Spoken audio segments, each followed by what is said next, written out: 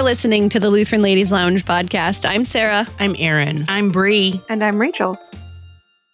Today is a book club wrap-up day. Very exciting. Always fun to talk about these books that we get to read together. And I believe there were a lot of people that participated in this book club, at least the first question.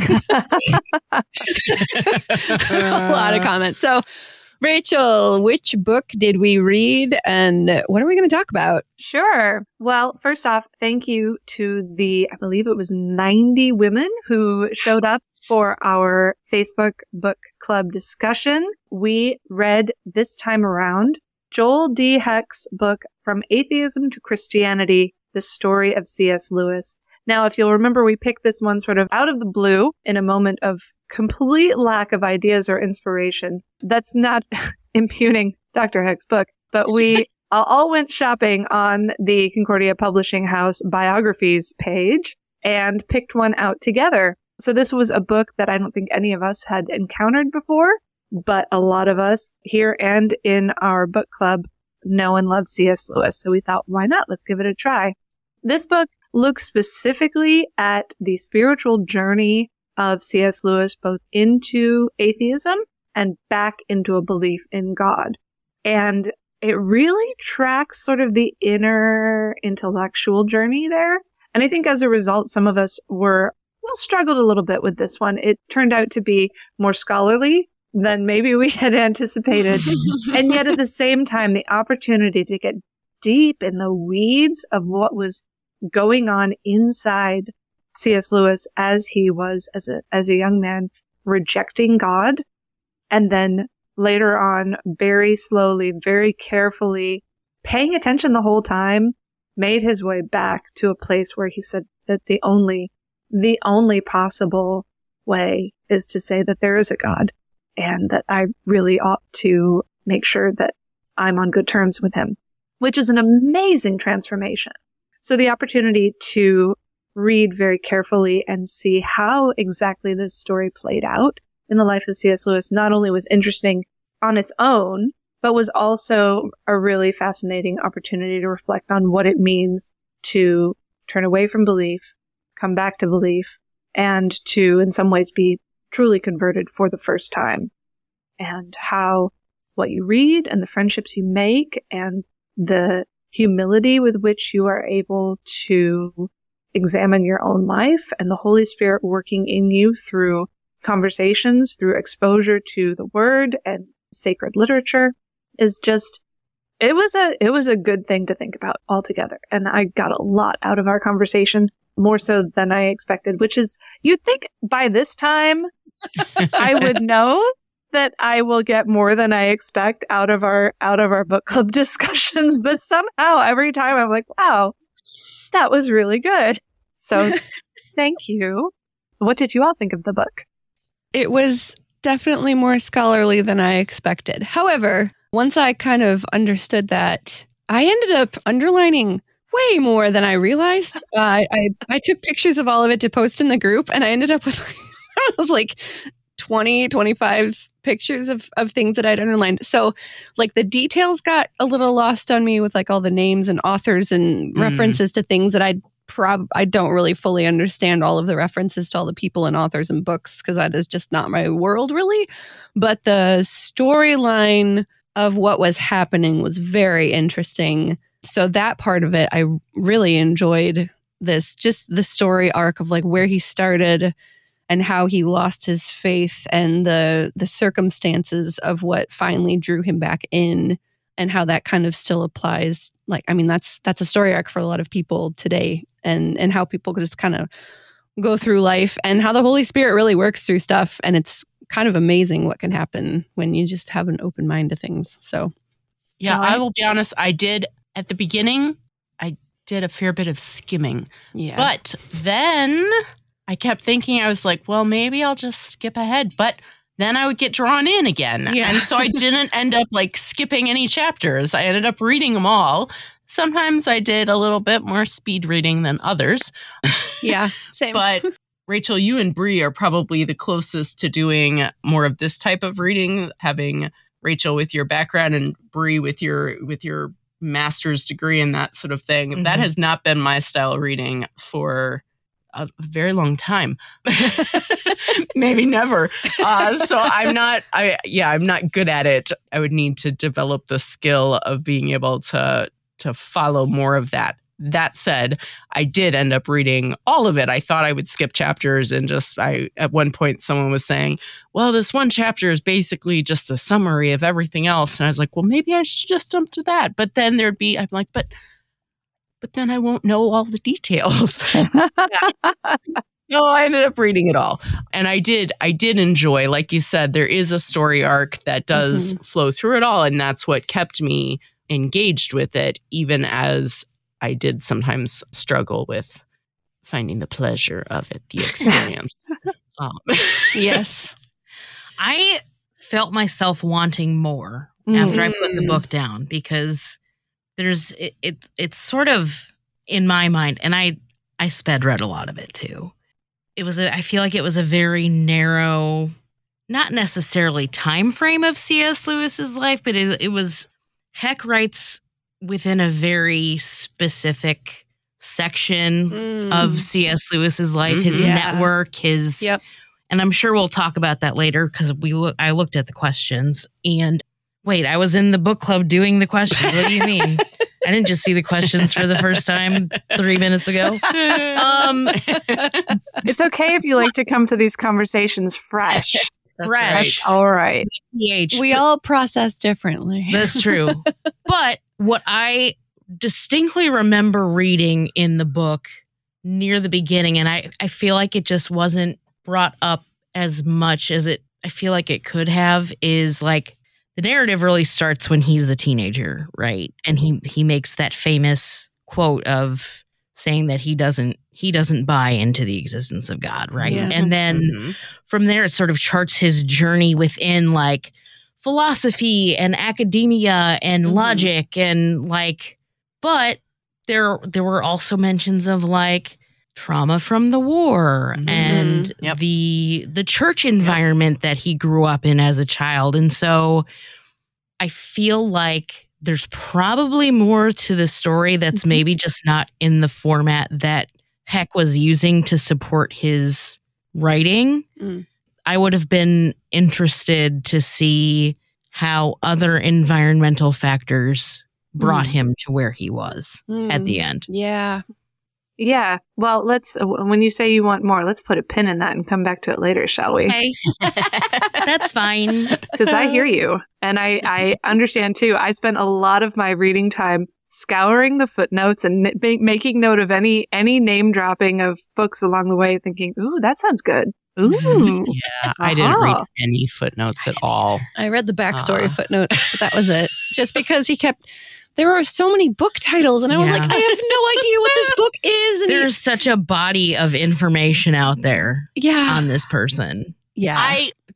Before we get into all of your discussion questions, one of the things that I was struck by is how much information there is actually out there. And I thought about the fact, I was like, do we even have that today? But to an extent, we have some of it because emails never go away. Yeah. So there is... Facebook is forever. Somewhat of a record. Facebook is out there. Anyway, there's a lot of stuff that is actually preserved, but I was struck by how much of a documented written record there is on Lewis to the extent that he was able to like point out Lewis misremembered the dates. Yes. He was off by a year, and it's understandable. On his own conversion. I know. But he was like, the dates are clear using the written record that we have. It's clear the dates are this one and not what he said in this other book. And I was it is remarkable how much is actually out there in writing around his life between his letters and then people's letters to him that are also preserved. And anyway, that was fascinating to me. Rachel, I'm wondering if you can speak to that just briefly. Like, is there a heightened fascination with this man? Absolutely. And I speak as one who has been bitten by the bug. Which is why I'm asking. Yeah, no, you guys know, but I'm sure our listeners don't know that 20 years ago, I wrote my master's thesis on Lewis's Chronicles of Narnia. And so this is something that goes back a long time for me. in particular. And so that's why, I recognized while reading the book and understood the potential for what Sarah was talking about in terms of, boy, there's a lot of names in here, but for people who, and there's quite a few of us out there who are longtime Lewis fans, the insider baseball is just like, sure, fine, whatever. Mm-hmm. Yup. Stadium. I am not in that inside baseball team. Yeah. And as for what the fascination is, I think it is just Lewis is such a wonderful combination of really, really smart, really, really faithful, and really, really winsome. Mm-hmm. And so when you put that together, that combination of deep faith, deep intellect, and what I can only be described as incredible charm and good humor. Mm-hmm. I mean, that's a rare combination to find someone who is faithful, smart, and funny. And so, if you get to where you're like, oh, I love it. He said, I couldn't say it like that. I'm going to quote him on this I quote Lewis so often, you guys. It's ridiculous. I'm Googling a photo of him because, oh my gosh, it looks exactly the way that I feel like he looks. Oh my, he's a cute little man. Yeah.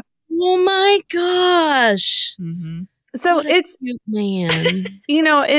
To see the way that God was able to form and shape this man and claim this man, and make him one of the greatest teachers and defenders of the faith of the 20th century.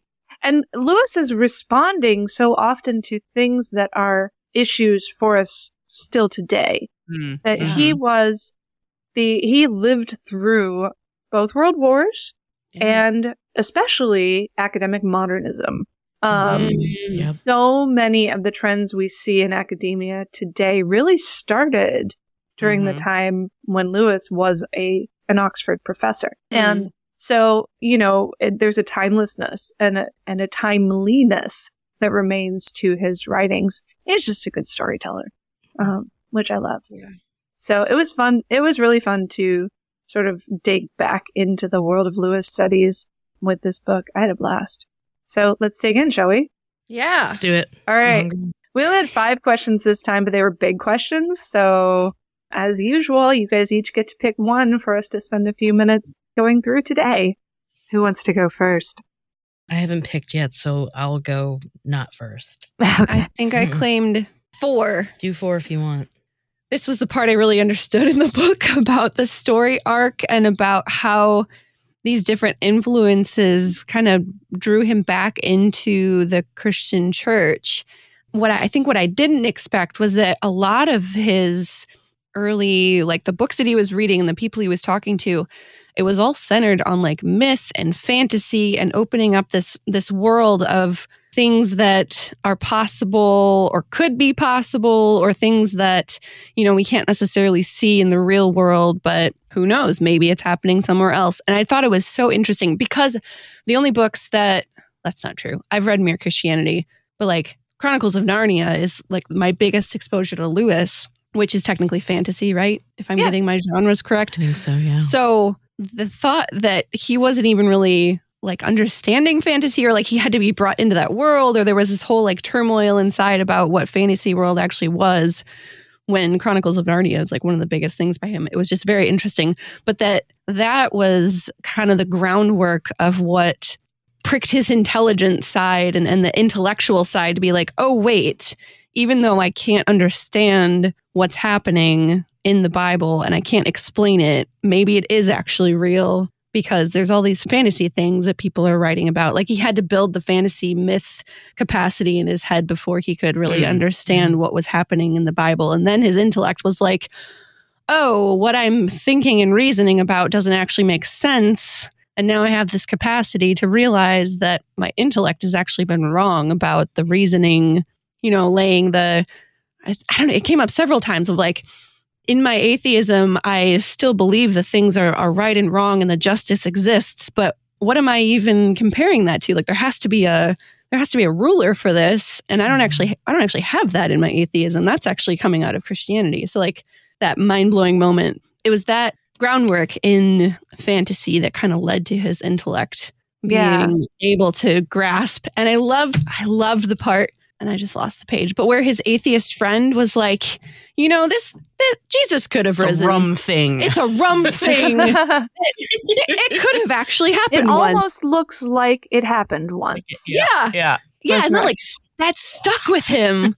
Like this atheist guy that I super respect. Like he thinks that the resurrection and Jesus could have happened. Fact. Yeah. So the question we're discussing here, part of discussion question number 4, which played the dominant role in Lewis's journey away from atheism, his intellect or his imagination? And I think you're arguing that the imagination was perhaps dominant in some very key moments. Yes, or at least came first. Yeah. He was a smart guy already. Like he didn't have to work on that part. Yeah, I feel like with that, like it was like his intellect was fighting it. And so it had to be won over. Like his heart would like open up in a way, and his intellect would be like, and have to like really wrestle with it before he'd be like, okay, well, I have to accept the fact that true realism doesn't account for like what you were saying with the whole moral understanding. Like, how do we know what's true if it's only things are real or not? There's no truth in that. And so he's like, okay, well, then my intellect concedes. I guess I'll go with idealism. Okay. Well, we'll sit there for a while, and then there'd be another one. He'd resist against that one with all of his intellect until finally he conceded that no, this is I can't argue it. Yes, and yet his intellect was a key part as well. Yep. I mean, so he had this problem. Right. He had this problem with atheism, because his atheism required that he believed that what you see is all there is. Trouble was, his imagination kept saying, but I want more. Right. Yeah. It would read these fantasy novels and this can't, I really wish this wasn't all there is. My intellect won't let me believe there's anything more than this. But boy, I long for that transcendence. And then his intellect kicked in and said, where does that longing come from? If this is all there is, that longing shouldn't be there. Yep. And then it would start the whole thing going. So that was actually kind of a trick question when I asked it. It's both. It's a both and. And this is so important for us in evangelism today. There has been sort of a long-standing tendency among people doing evangelism and apologetics to try to convince people to accept the gospel, to argue them into it. Argue them into it. And yet we see in Lewis, you got to have that imagination too, that longing, that whether or not your intellect is capable at this moment of believing it's true, the heart has to want it to be true. Right. Yeah. And both of those things, the desire and the reason, have to work together. And the Holy Spirit, of course, uses the Word of God, drives it in, and it works in both areas. So I really love that aspect of Lewis's story. Yeah. This is I'm going to pick question 2, if that's okay. Go ahead. Yeah. Go ahead. And really, this is just a piggyback on what we've been saying in terms of question 5. But question 2 is, it was a really well thought out entire question, but I'm just going to read the TLDR version of it. That's fine. What causes a person to abandon faith and become an atheist? Yeah. And so understanding that C.S. Lewis was an intellectual and was always thinking and was always thoughtful and sort of turned inward, I think it was necessary that he was doing some like quote unquote soul searching. But at the same time, it was almost like this compulsive trying to figure it out. But that was also the same thing that was like keeping him from thinking outside of what's logical, what's reasonable, what is real and what isn't. Because, I mean, I think about, and I think that this is probably true for a lot of people who identify as atheists, is there's just so much in the Bible that makes no sense. It makes no sense whatsoever, right? And so when you have this level of intellect and you don't let your heart lead, you don't think that something like faith factors into the things that we don't understand in the Bible, then you're always going to be trapped in that atheism box. And so I think also that's why people feel compelled to debate people into believing, because I mean, they want to use the same sort of mechanisms and approaches to get people to believe that these individuals already have going on in their head. They want to reason with them to it. And so Christians almost have to like resign to let the Holy Spirit do his work, because you can debate someone until you're blue in the face, but if they can't lead with their heart and like view life outside of like what's in your head, then you're not going anywhere. The conversation is going nowhere. And you got to look beneath the surface too. Like if you had talked with C.S. Lewis when he was like, say 19, 19, early 20s at the height of his atheism, he would have given you all sorts of like rational explanations for why he had considered all the facts and decided that this was the only thing he could believe. Yep. What he wouldn't admit is that he became an atheist after his mom died. His dad was emotionally distant and he got sent off to an abusive educational institution like almost immediately after her funeral. Right. You know, that he's had these severe traumas that leave him feeling very pained, in agony and anger at God. But when after he had, gotten into that world, he probably wouldn't have come out and said all that. And yet any cure for that unbelief had to take into account his broken heart. Yeah. And that's where that imagination I feel like the author never circled back to that. And that's why I'm like, God, like you're right there. Like, you're right there. Because like I said before, like trauma, like you were mentioning. All of that upbringing and the relationship. Here I go psychologicalizing everything. Like that has to have played such a big role. And maybe the book was more about getting him from point C to point D than point A to point B. And I'm sure there are other books out there that exist that explain so many books from the day he was born to age 19, where he absolutely denies the existence of God and you can't tell him otherwise. But it's interesting to think about what led him to that point. People's stories are complicated, man. Yep. Yeah, they are. They really are. That you can't necessarily take people at face value, dig deeper, get to know them. And you'll see a whole lot under the surface. I think this is so relevant to our culture today because of the nun, N-O-N-E, nun category. That's like massive, at least in the US. I don't know if that's a global thing, but like so many young people aren't churched. And their parents may or may not be churched, but like this is where people are in our culture now, sitting in this unbelief, and I think a lot of it maybe has to do with the collective trauma that a lot of people have just gone through in the last however many years, and there is right, and there's that, and I think what Lewis also went through was that. How can a good God let all this terrible stuff happen to me personally? Like that just doesn't compute. And people can't get past that point. And something like going to church every week or eating a wafer and a sip of wine is somehow going to make things better. Like they can't. It doesn't make sense. It makes no sense. So like, why would they can't envision that being helpful. Yeah. So like, why would they do that to themselves? And I think there's also like a fear of like vulnerability sort of a situation. So yes, so much. Yeah. So much. Yes.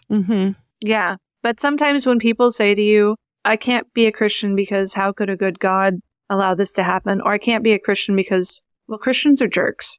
That there may be more going on beneath the surface. There may be some trauma there. A whole lot of there's just what they say might not be all the whole story. Mm-hmm. So that's what I see from Lewis. You know, I see all these traumas that he was unable to process, but that really contributed directly to his inability to come to faith earlier than he did. He took the long way around. And yet that's a reminder to me too. The story's never over till it's over. Yeah. You know, Lewis, it took him, 14 years from the time he sort of started shifting a little bit out of that strict atheist mold to when he could say, yes, I'm a Christian. I mean, that's a long time. Yeah.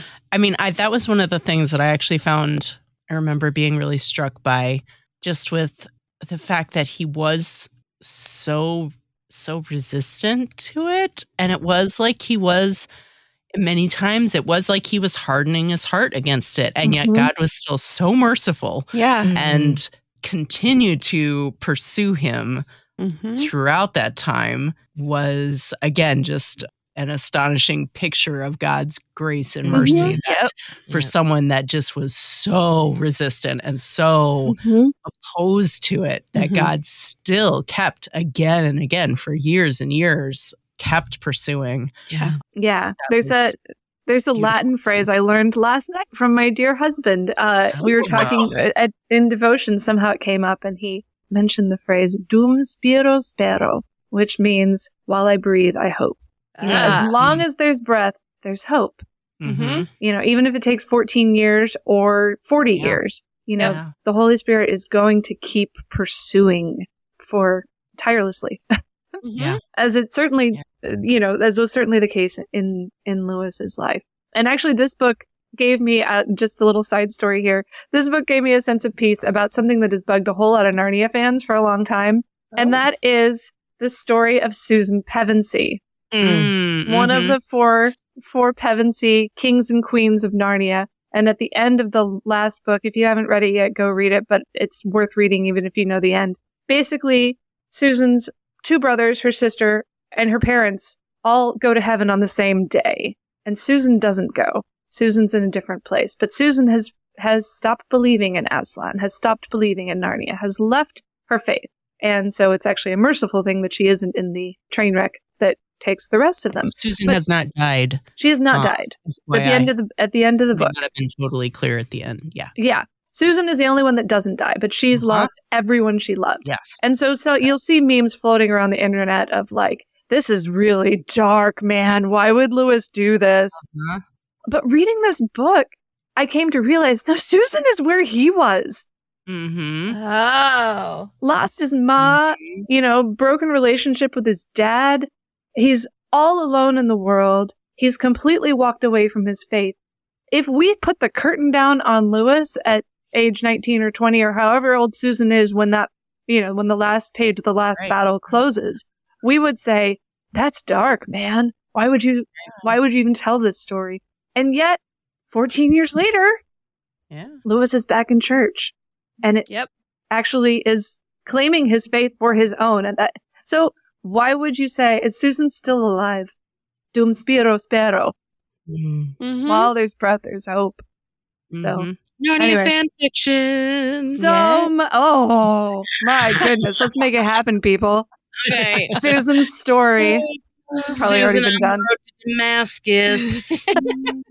Somebody's got to have already written that. I have to believe That's the beauty of fan fiction. It doesn't matter. It doesn't matter. We can write our own. Yeah. Breeze Radio Theater for next year. This year? Sometime. I have another one coming up here. Oh, has potential. can't wait. The church ladies put on Susan's story, the epilogue. A Lifetime original movie. So the other thing that, and I know you didn't read the whole question, Brie, but the other thing that with question 2 on what causes someone to become an atheist is to realize that the journey can be gradual in and gradual out. Yeah. Yep. That Lewis went from being sort of a nominal Christian to being someone who was angry with God and interested in the occult to being a full-blown atheist to being, let's see, a realist, an idealist, and a theist in that order. But I think we would, if I were translating that, I would say sort of an agnostic, someone who was a spiritual but not religious nun, N-O-N-E, a moral therapeutic deist, and then finally came around to Orthodox Christian belief. And that all of those processes took time. And so when we are praying for and speaking with friends and family who may be at any point on that journey to realize that they may be in motion, even if it seems really slow, and not to be impatient. Yep. Agreed. I do like that C.S. Lewis and his brother roasted their dad in the letters they wrote to each other. If C.S. Lewis roasts his dad, then everyone else should be able to do that. Yeah, but Lewis felt really bad about that later on. He felt really bad about it. Okay. I'll probably feel bad about roasting my own dad when I'm... But it's different if you roast him to his face, I think. Yeah, That's or true. if you don't have a broken relationship to start. Right. Yeah. It's different if you didn't have that reconciliation before. Right. Yeah. Potato bird. Yeah. Potato bird. Call your moms and dads, people. Yes. Actually, I need to call my mom, who was actually a wonderful contributing member of our book club discussion this time around. Thanks, Mom. You're awesome. Makes book club even more fun. It's true that. It's a family affair. All right, Erin, you got one for us? I mean, we already covered the first, second, and fourth, and the fifth is sort of doesn't really work for this. So I guess I'm doing number 3. Or you can just pick something. Just pick a quote and talk about it. Make up your Whatever resume. you like. Number 3. Number 3. I'm gonna especially focus on so you said, what books in particular did you notice playing an outsized role for good or evil in Lewis's story? And honestly, I can't tell you which books. Like, he had a lot of books that did come back again and again. It did make me very, exactly. I was curious about some of them that did feature again and again. Mm-hmm. MacDonald, Herbert, which when I went and looked, I was like, oh yeah, I've come across George Herbert before. Yeah. He's got some interesting, Mm-hmm. that's the right name, right? Yep, George poet? Herbert. Yes. Mhm. He's got beautiful songs too, like some of that's set to music. Okay. So that I did notice, but going on to the second part of your question then, looking at your own life, how have the books that you've read and media you've consumed, because let's face it, most of us watch and listen more than we read these days. How has that either strengthened or challenged your own faith? Does the phrase "you are what you eat" perhaps apply to books and media too? As I was sort of thinking about this one, there are definitely absolutely books that I can say have been ones that build me up sometimes in my faith, sometimes, I don't know if it's the right word, but just that are good for my spirit, maybe is the right word. They don't drag me down into the morass of me, but instead take me out of myself into something wholesome.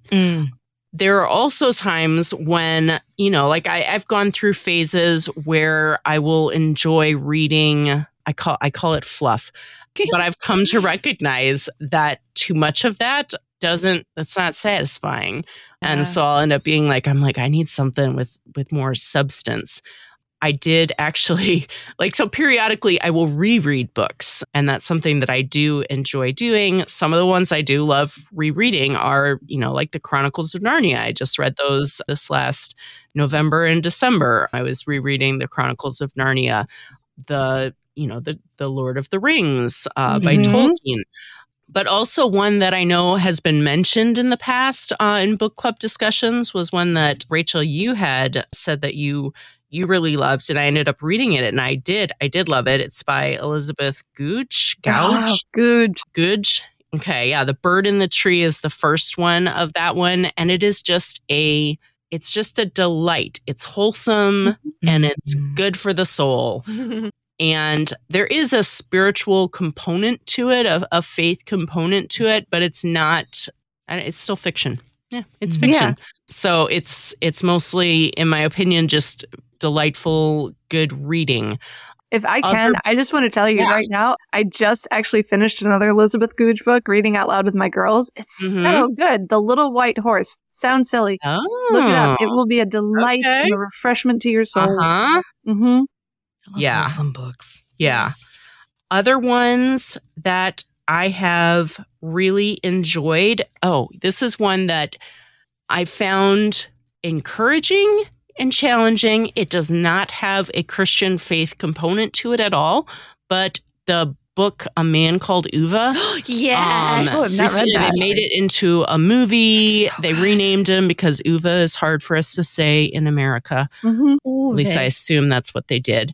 But it is a satisfying, wholesome book. Yeah. And I thoroughly enjoyed it. And so all that is to say, yes, I will even see it in myself in how I'm interacting. It'll show up in my thought play and things like that. The books that I'm reading, there'll be times where I'm reading a book and I'll realize that I am depressed and it's because I'm reading this.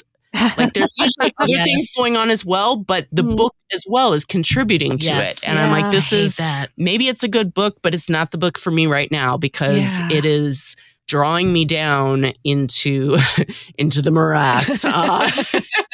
And so books and media can absolutely do that and do impact you. And while they do take more effort, they aren't the fluff. And so I don't read only the wholesome whole wheat books.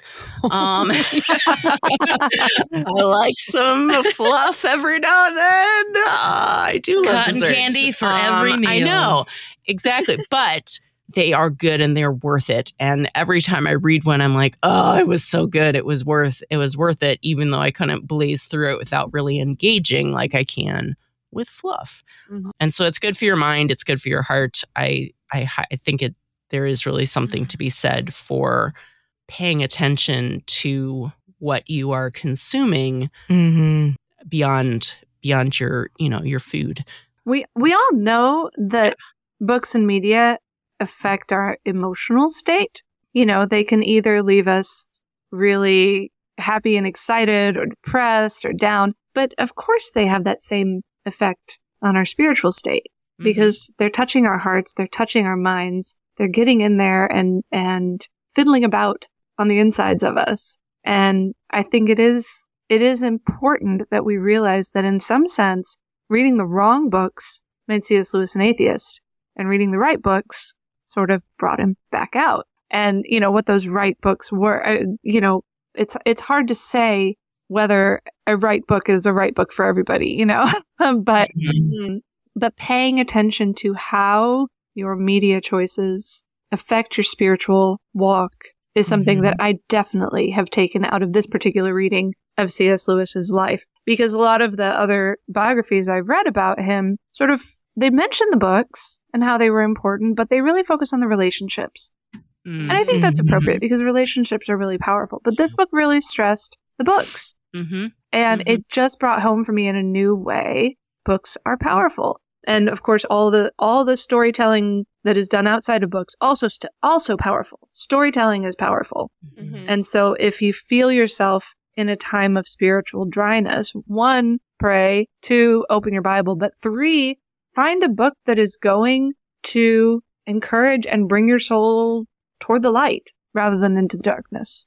Well, the other thing that I feel like C.S. Lewis did with all these books, he discussed them. Like he would read this challenging book and then he'd be writing a letter to his friend about, I read this and here's my thoughts on it. And they would on this exact date. Exactly.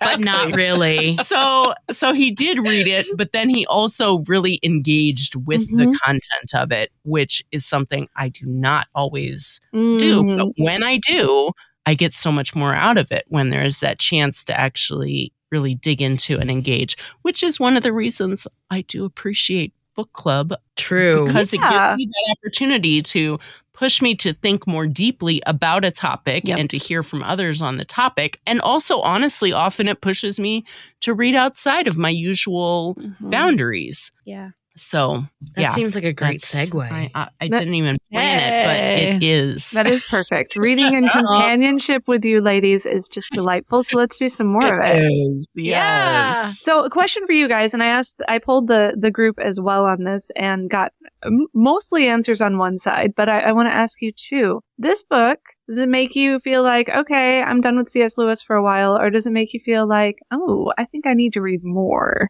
along these lines? More. Yeah, I agree. More, but maybe not as scholarly. Yes. Let's have some Okay. All right. Well, I think we've got our next couple of book club picks that we can sort out. I'm going to just go ahead and announce the one not for this coming book club, so don't get confused. We're going to give you a little bit of advance notice because there is one book that Sarah has been saying for like the last 2 years. Oh, I want to read that. Oh, I really need to read that. I really want to read that. Over Pastor Peter Ill and Carrie Ill for continually telling me that I need to read this book. And I have not yet. And I agree with you. And I agree so much that I'm actually having my high schoolers read it this month as part of a literary unit on modernism and totalitarianism in the 20th century. So this is a fantastic book. But the reason I'm going to announce it now is because it is the third book in the series. So our summer Lutheran Ladies Book Club beach read this year is going to be C.S. Lewis's That Hideous Strength. It is book 3 in the Space Trilogy, which also includes Out of the Silent Planet and Paralandra. These books are beautiful. They are fiction. You're welcome. Thank you. Yeah. You can get them in any format you like.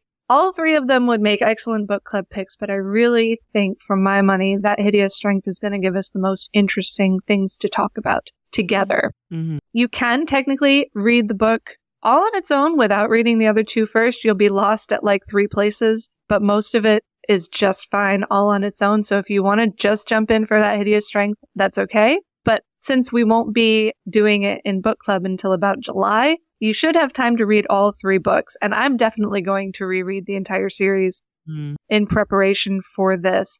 If you don't want to read but still want to know what's going on, we'll try to include like a Cliff Notes version of the first 2 books whenever we do our next book club wrap up. Spoilers. So that you can, get all the spoilers in, and That Hideous Strength will make perfect sense to you, mostly. So that is our summer read. But for our spring read, we have a choice to make. Because what I would really like to do is go back through some of those books that influenced C.S. Lewis in such a positive way. Look at the books that turned his imagination towards joy and helped his heart be ready for receiving the gospel. And so I was paying attention, as I said, when I was reading this book. I was basically like a kid in a candy store. Ooh, I want to read that one and that one and that one. So here are 5 that I pulled out of this book. Nope. 5? Is it 5? 4. It's 8. Oh, 20. 77. All right. Just keeps growing. And I have one that I'd rather like to recommend because I've already read it and I know I love it, but I won't tell you which one it is, and you guys can decide.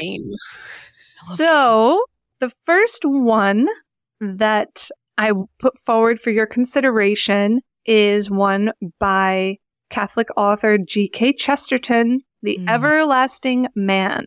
Considered by many to be Chesterton's greatest masterpiece, this book declares his comprehensive view of world history as informed by the Incarnation. Retelling mankind's story from the very beginning, he shows how all human desires are fulfilled in the person of Christ and Christ's church. With his characteristic brilliance and irony, he argues that Christianity is not just a religion to stand beside other religions, for the fact of the Incarnation sets it apart. One of the most original and controversial theological books ever written, apparently, according to the Amazon description. So this one is our nonfiction choice. And I've not read it, but it's been on my bucket list for a long time to read more Chesterton. So I put it forward for your consideration. The second book is, actually, I'm going to tell you right out which ones I've read and I haven't read. I feel like that's relevant to the conversation. You don't have to guess that. Yes. Okay. I have not read this one. William Morris, The Well at the World's End. This one got a lot of play from atheism to Christianity. So it's a straight up fairy tale. Lewis loved fairy tales. He did not believe that fairy tales were meant to be just for children. And I love that about Lewis. I do too. So much. They are not just. Is the author of this one? This one is William Morris. I think he's an author who's very much gone by the wayside in modern times. If we go with that one, make sure you get the William Morris one. William Morris one. The Well at the World's End.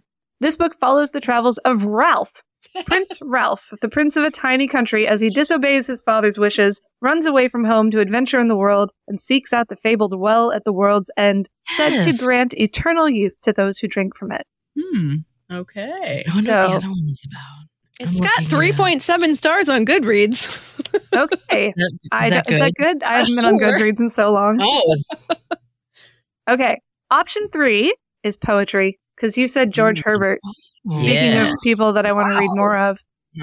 Here we have not the complete works of George Herbert, which is a slightly more well-known book than this one, but a book that was mentioned by name in this was The Temple, a collection of 116 poems. I feel like we could get through 116 poems by George Herbert, who was an Anglican clergyman and a really delightful poet. So that's option 3. Then we have option 4, which again is the one I'm gunning for a little bit here because I love this book. George MacDonald, The Princess and the Goblin. Ooh. Princess Irene lives in a castle in a wild and lonely mountainous region. One day she discovers a steep and winding stairway leading... This is a terrible summary of this book. Anyway, Princess lives in the mountains. There are goblins in the mountains. There is a worthy young miner boy named Curdy in the mountains. And there is her grandmother, who is delightful. And I really can't say more without spoiling the story, but it's just gorgeous. I actually like the sequel better, but since I'm already making you read one sequel this year, I'm recommending The Princess and the Goblin. And then if you like it as much as I do, go on and read The Princess and Curdy, which is just wonderful. So those are our 4 choices. The Everlasting Man, The Well at the World's End, The Temple, or The Princess and the Goblin. The Well at the World's End by A.J. McKinnon is $100 paperback on Amazon. Don't get that one. Don't get that Special version.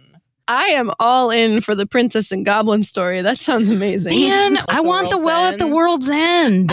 You can go for it. Okay. A prince or a princess. And honestly, I had been... The Temple also to me sounds... I know. I will probably buy all of these books, honestly.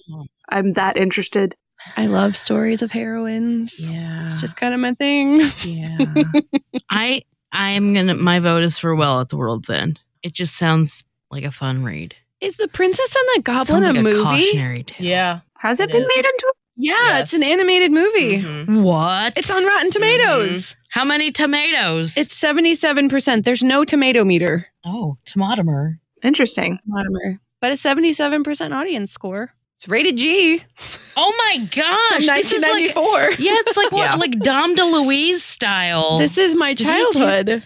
Wait. I kind of want to read the book and then watch the movie. You can get the DVD new on Amazon for $79.99. That's how obscure it is. I had no idea there was a movie. Oh my goodness. Who You can stream it somewhere. based on the classic? That's not Dom DeLuise. I don't know any of these. That's names some of the hack voices. that Princess nobody and knows. the Goblin is certainly much more well known. I like that kid Like, with the headband. He's There's cute. 73 ratings for Well at the World's End versus almost 1,000 for The Princess and the Goblin. I'm good So for it is either. It's less obscure. And there is a movie. Mm-hmm. Although I noticed that they introduced a new character in the form of the princess's beloved cat. Sorry, there's no beloved cat in the book. Okay. But this was the age where everyone had to have an animal buddy in an true. animated film. Mm-hmm. It's true. Oh, interesting. Memoria Press has Princess and the Goblin. So we've got classical education people on this bandwagon. Well, I'm going to make it hard for you, Rachel, because I'm throwing in my vote for The Temple. So now you have a 3-way tie, and Dang. you are going to have to be the one to make the decision on this one. Look at they all sound great, quite honestly. They really do. I'm Look not at this goblin opposed is to so any of ugly. them. Why would you want to read a book that has one of these in it? We didn't help you at all. You still are going to have to pick for us. I told you from the beginning what I was going to vote for. No, I love them all. I think they all sound interesting. The main reason I'm voting for this is because I know this book. I love this book. I know that you guys will enjoy it. The other books, even though they look so promising, are unknown entities to me. And after this last experience where we all picked an unknown entity and found it extremely delightful and scholarly, I think something that is comfort food sounds pretty good to me. Sure. Excellent. I trust your judgment. Thank you. You're welcome. All right.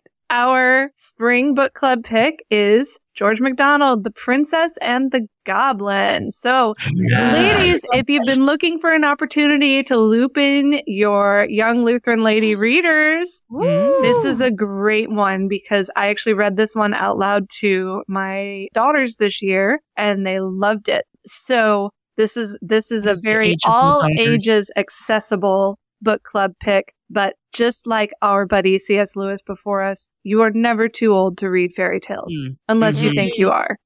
Then that's true. Then you are. That's a sad reality that you live in. But you might not be forever. That's true. You could at some point always be young enough again. It's true. Always come back. And if you tear through this and love it as much as I think you're going to, totally get The Princess and Curdie, which is so good. Okay. And it is available as an audiobook too. So. Oh, yes. Oh, free. The Princess and the Goblin. If you have an Audible account, you can listen for free. So it's on Hoopla also, at least from my library. So you can listen there. Or you can buy it from some entity online as your local independent bookstore. Yeah. Bookseller. I'm very excited for this book. This is going to be really fun. And it'll be a lot easier. That too. Thank you for that. So, ladies, you can join this book club in our Facebook group. It'll be sometime this spring, so stay tuned in the group. We'll announce when the date is. This is a nice, fun read, so you shouldn't need multiple weeks to finish it or to listen to the audiobook. It'll be very fun. So join us in our Facebook group, the Lutheran Ladies Lounge. Rachel will post the event, and then all the discussion happens in that event. It's a asynchronous format, so you don't have to join any video calls or do anything on a timetable because we don't have time for that. So very easy to follow along in our Facebook group. You can also join us on Instagram. We typically post some of these book club questions after the episode drops on our Facebook page, so you can join in the conversation. Did I say Facebook? Instagram page? We post questions on our Instagram page, so you can follow along with the discussion after this episode will drop. So that's also possible if you're on Instagram.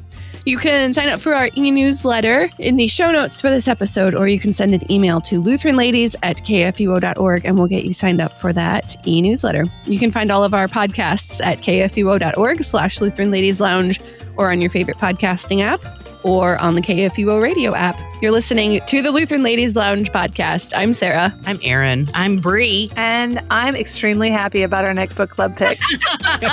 Yes!